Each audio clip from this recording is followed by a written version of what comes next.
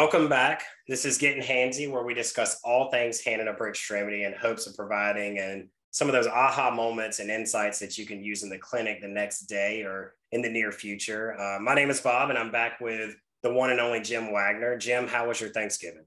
It was great, Bob. It was a good time to relax. Unfortunately, I was homesick, so I had some soup that day, and it was just very relaxing. So I'm happy to be back in action now. So was it turkey soup?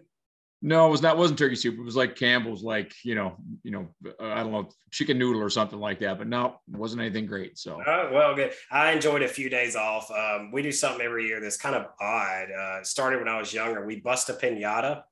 I don't understand it, but the kids love it. And so it's kind of been something that we've done since I was probably 5. Normally at Thanksgiving, there's about 80 people. Oh, wow. There's tons of kids. And then the embarrassing part is if you're new to the family, you have to swing the piñata at the piñata too. So the adults don't really like that. They like for the kids to get it. Nice. Today, we have the pleasure of having Miss Virginia O'Brien joining the show to discuss what separates us from as humans, the opposable thumb. Virginia, thank you for coming on. And would you please introduce yourself? Yes, I am Mrs. Virginia O'Brien. Okay. Because I'm from the North, but I have Southern roots. I'm married to my husband, Bill O'Brien. And so I grew up here in Madison, Wisconsin. So you can hear my Wisconsin accent, but I've spent 40 years in Minnesota. So I dip into the deep Minnesotan accent at times. And so I grew up in Madison. So I decided to go to University of Wisconsin and went to OT school here in Madison. And then after my husband and I got married, we went to Minnesota. And that's where I grew up in my career of OT, but then also started my career of hand therapy. Nice. So what, I guess everybody kind of goes into OT school, trying to, I guess, find their route. Some people are set on peds, others have low vision, whichever way. But how did you get started in hand therapy? When I was on my student placement here at the University of Wisconsin-Madison, it was the University of Wisconsin Hospital system here in Madison. I had a really great CI, they call it now. It was my supervisor, my fieldwork supervisor.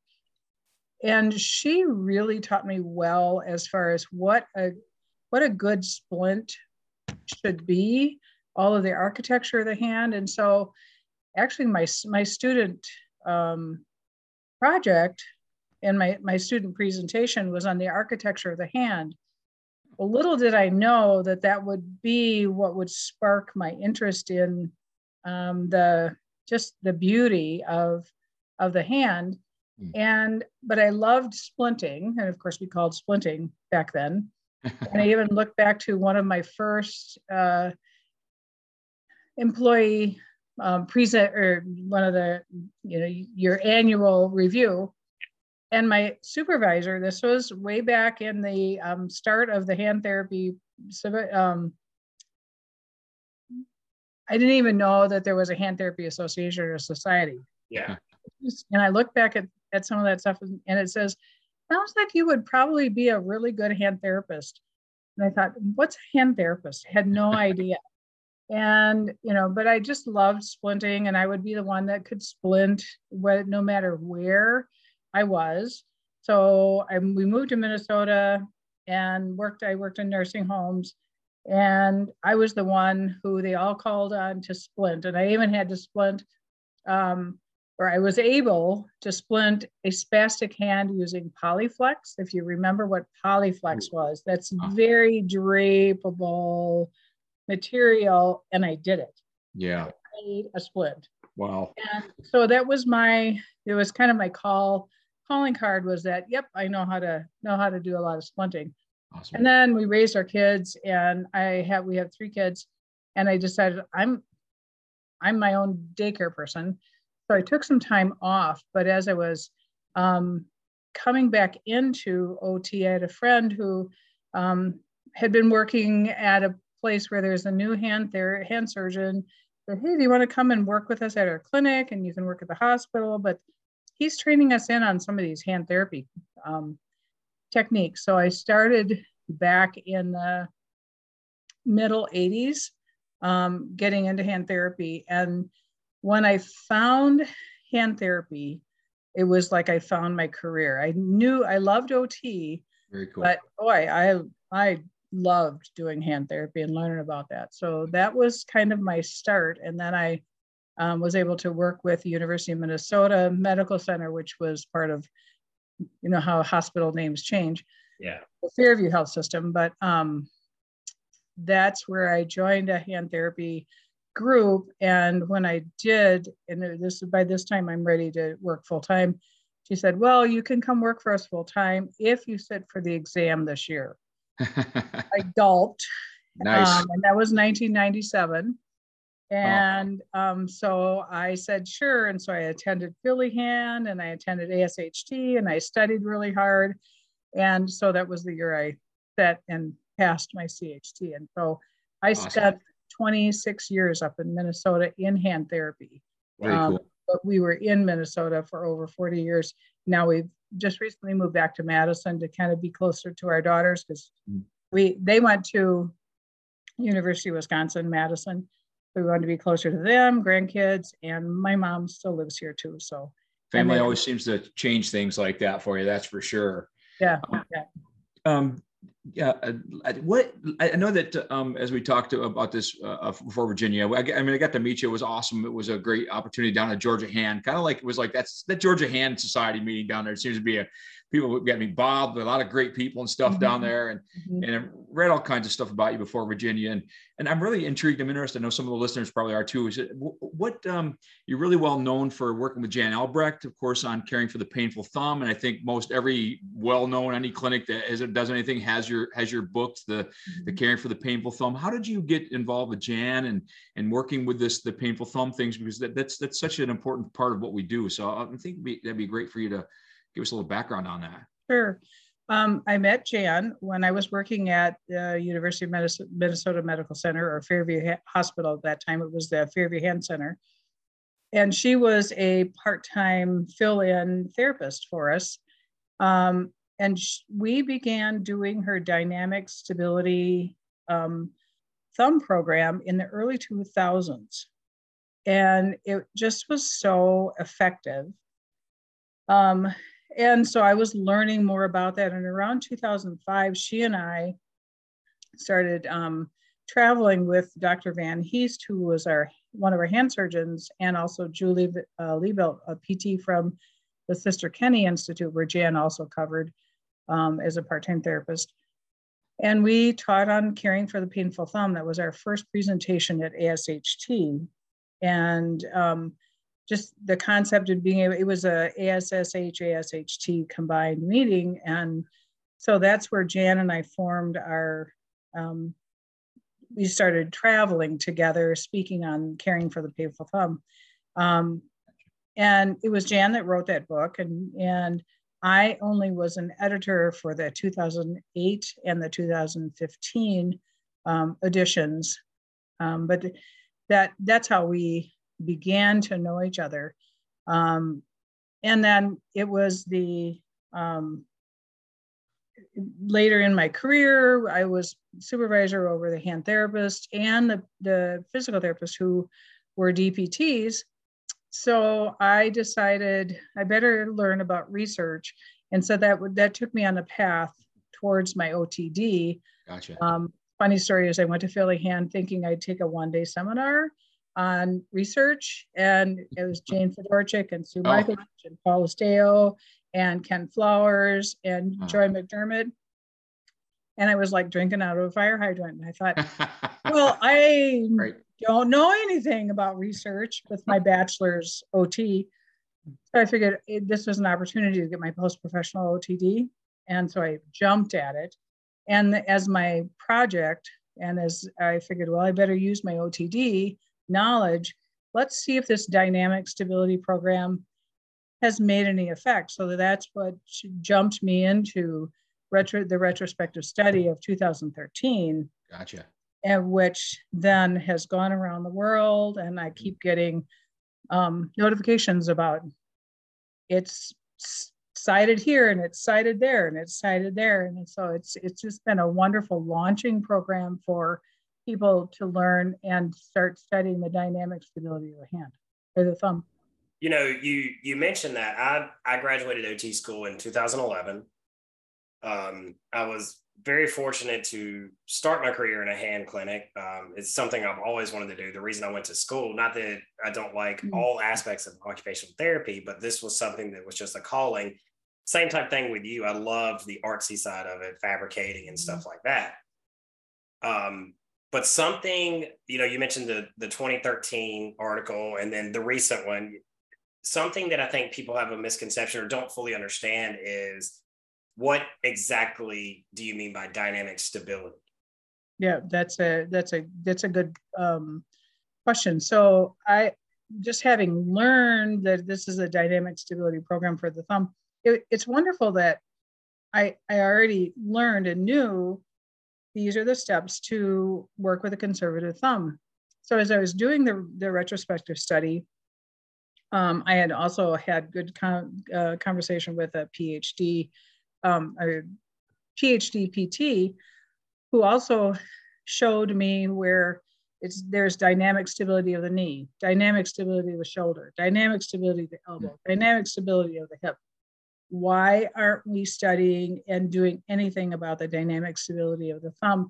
Jan was the one who started talking about it. So what is dynamic stability? In any of these contexts, it's restoring functional motion at joint and the soft tissues. It's re-education, not just straight planar strengthening, but re-education of specific muscles to improve the strength of the hand and the wrist. It's reducing pain and disability. It's not going to change the course of the disease, but it's teaching them to, because of the reduction of the pain and disability, teaching them to self-manage their pain. And then for the thumb, which may happen as well as for the wrist or the elbow or the shoulder, creating some stabilizing orthoses to where is needed, with a plan to wean them out of that orthosis, and they may continue to use it for heavier tasks. And you know, you said something I wanted to hit on right there, because I've seen this and actually talked to a lot of people about it. And there are many doctors that'll send for an orthosis, and that's about it. That's all they don't send them for a program. And I think there's a gap there, and we need to educate them on what we can actually do for conservative and not just post-operative. I can tell you that, yeah, in our practice, I know that we've changed because of, again, yours and Jan's work and stuff over the years, and the fact that we used to be the same way. We come in and we just get maybe we'll do a short opponent splint, and now when we come in, we don't just do that. We let's go through a whole examination here and take a look at what's the overall strength, the mobility, the CMC joint, and even we can even talk about proprioception probably in a little bit. But again, taking a look at the role of the first dorsal interossei and the opponents and the deforming forces and stuff on the base of the joint, and how we can help save people some time. You know, it can't cure the osteoarthritis, but we could save them time before they have to have either surgery, or we've had some people that have gone on to not have to have it. So right, and that's been corroborated by research over and over and over again. If they've been given an orthosis and exercise, significantly less people go to surgery. Yes, significantly less. And we're still in a paradigm shift, because the previous thought process was, oh, you have arthritis, so the end all program of that is surgery. So let's just take you to surgery now, or wait till the pain's bad enough and then we'll go to surgery.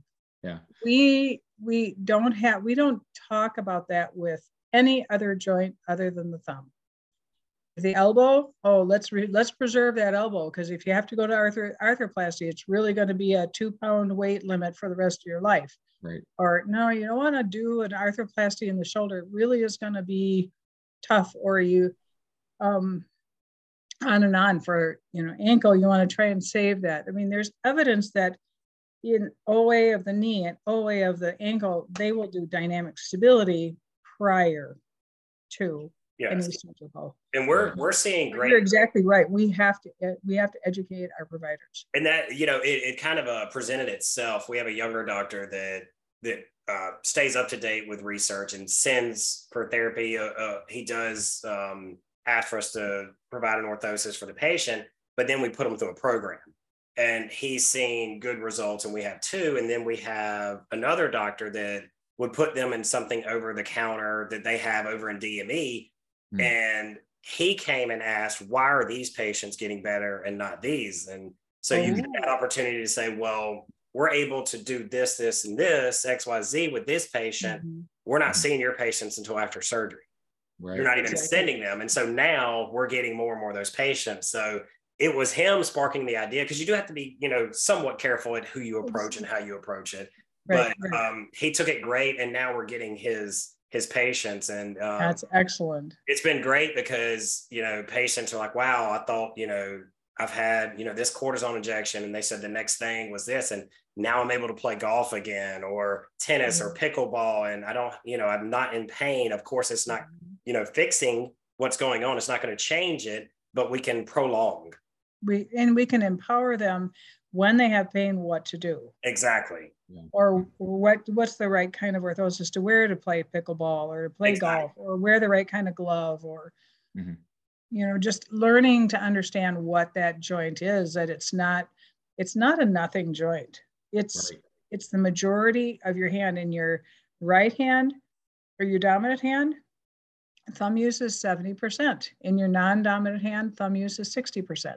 Wow. That's a huge component. Yes. And we have a huge job to help our patients and help and get our providers to understand. And here in Wisconsin, there's a huge population of physician's assistants and advanced practice practitioners.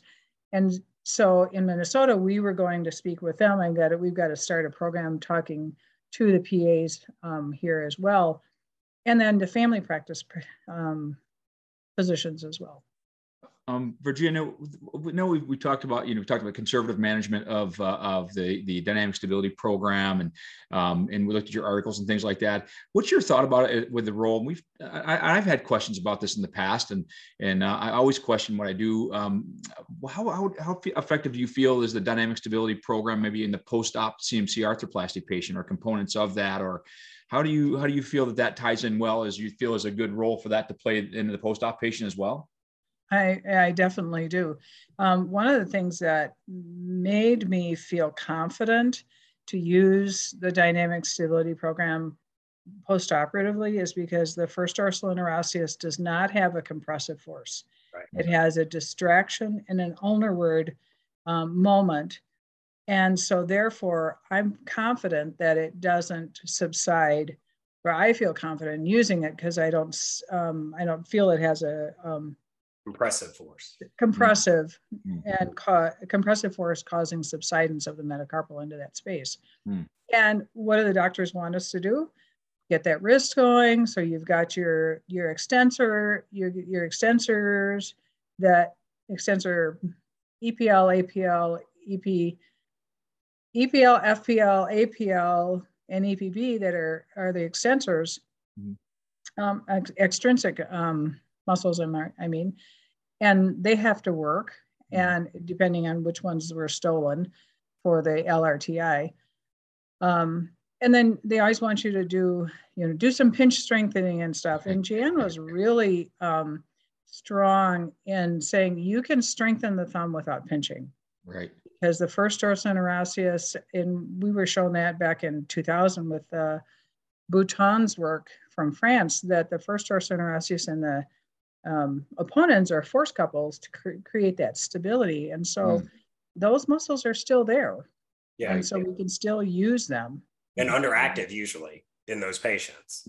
Right. Very underactive. And the interesting thing, we'll get into, I guess we can move into proprioception here, but the most exciting research that's out now is how proprioception informs, or of the thumb, in the thumb ligaments, can inform how they are moving. However, it doesn't inform very well because people with CMC OA their ligaments about the thumb, about the CMC joint, are less than and not even recognizable compared to those that don't have CMC OA.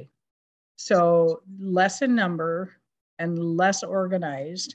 So therefore, when the muscles are activating and it's not really having that proprioceptive end organ reflex arc to talk to the person about where they are in space. So they kind of have a dumb thumb.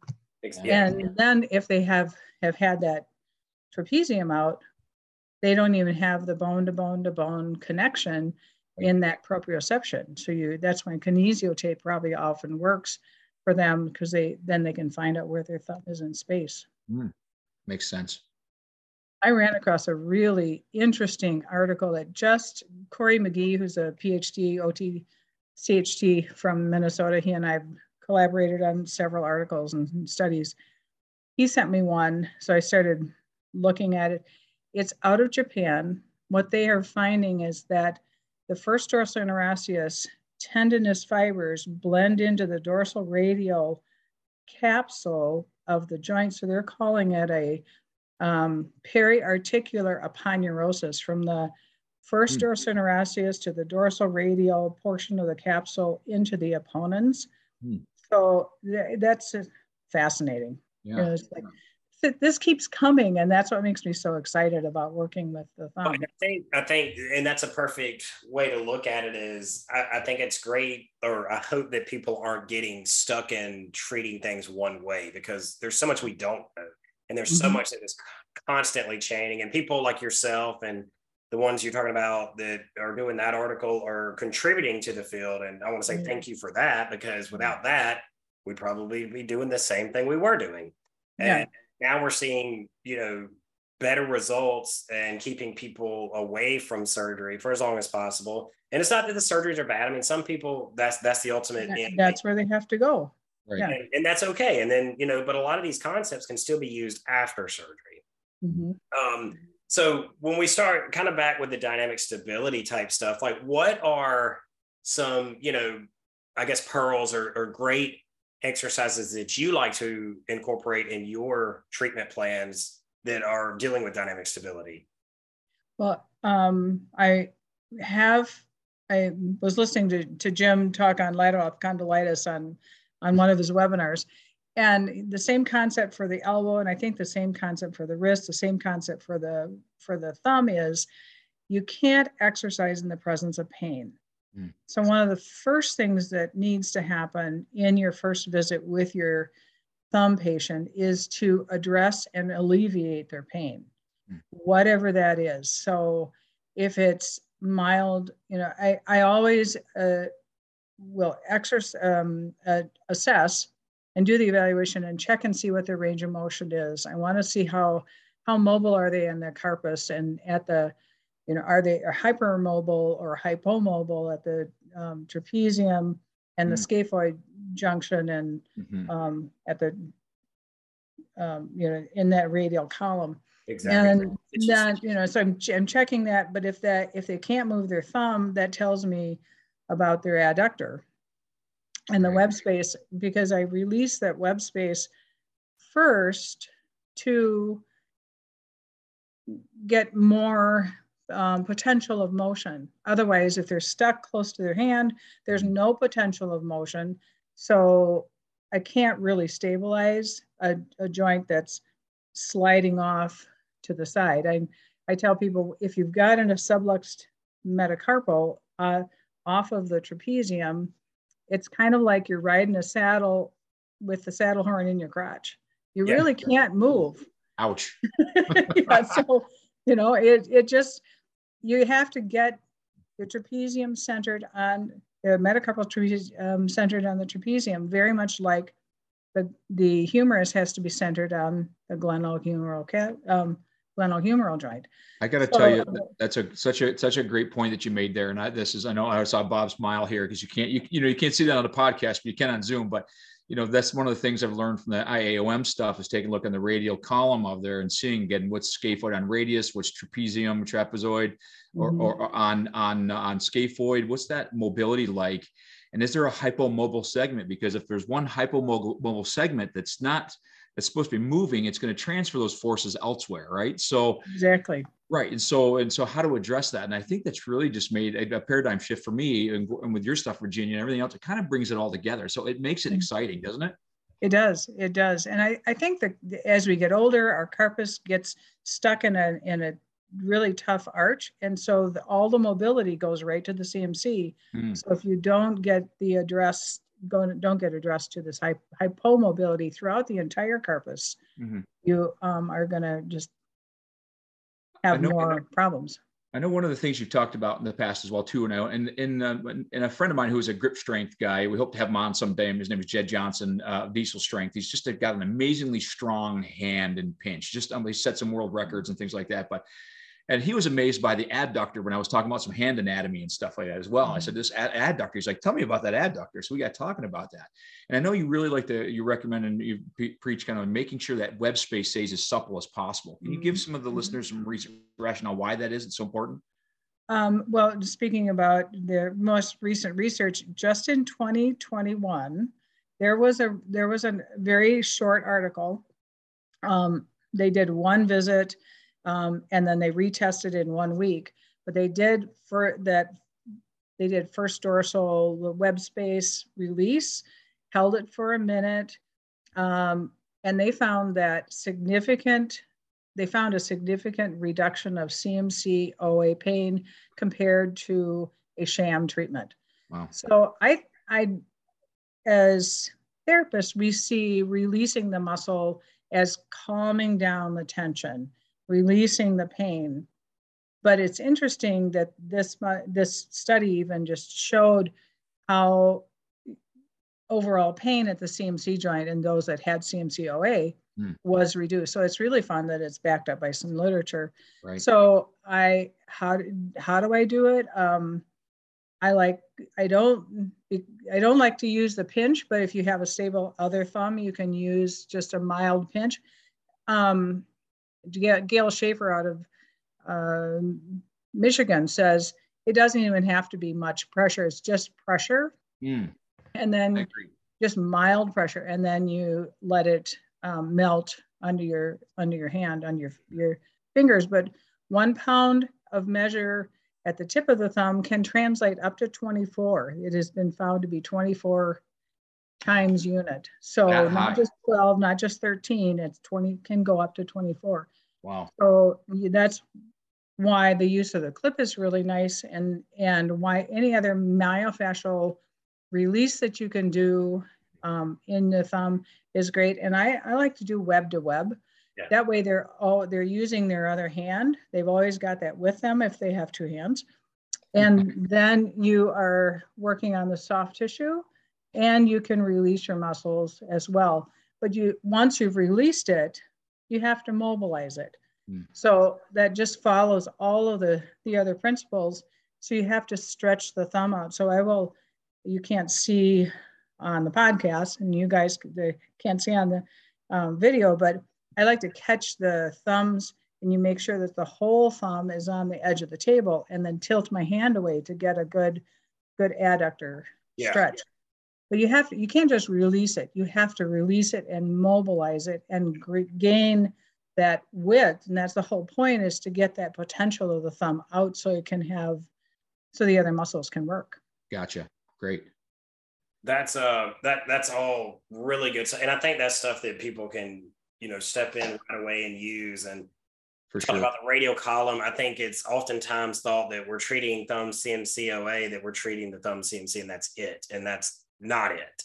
And I think that's a huge, with the elbow, we're not just treating the elbow, the shoulder, there's a whole chain. And I think we forget that when we get down to the thumb. And it's so easy to just be caught up on that, because that's, oftentimes what the doctor is really looking at, CMC OA, that's it. Yeah. So we're trying to change that mindset. And I think that it's awesome that what you're doing, and a lot of these great things. And out of the book, we use the book in the clinic too. And I use the clip. I love the clip. as long as it's not too fat of a base. But I do love the clip, and the patients absolutely love how it feels. Yeah, I like the narrow triangular base. You were talking about looking up the chain. We have to make sure that we have to realize it's part of a chain.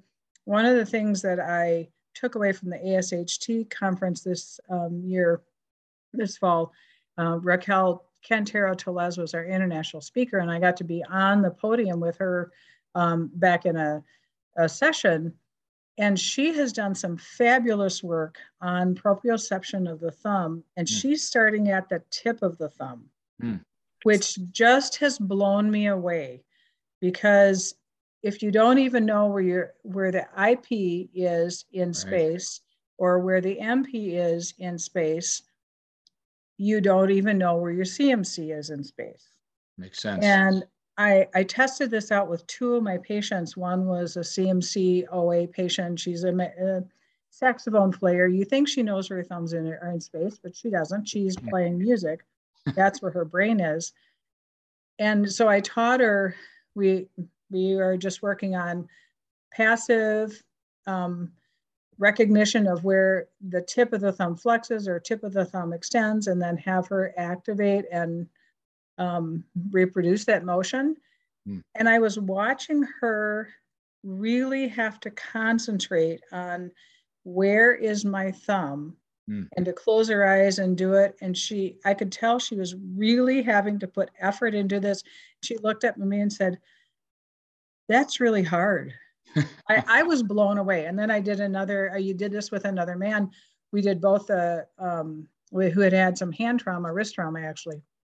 And did both the IP and the MP, and to watch him think about where his thumb is in space was amazing. So I think we've stopped too proximal, and we need to go even to the tip of the thumb. Very cool. Yeah. Realize it's an entire column. Absolutely.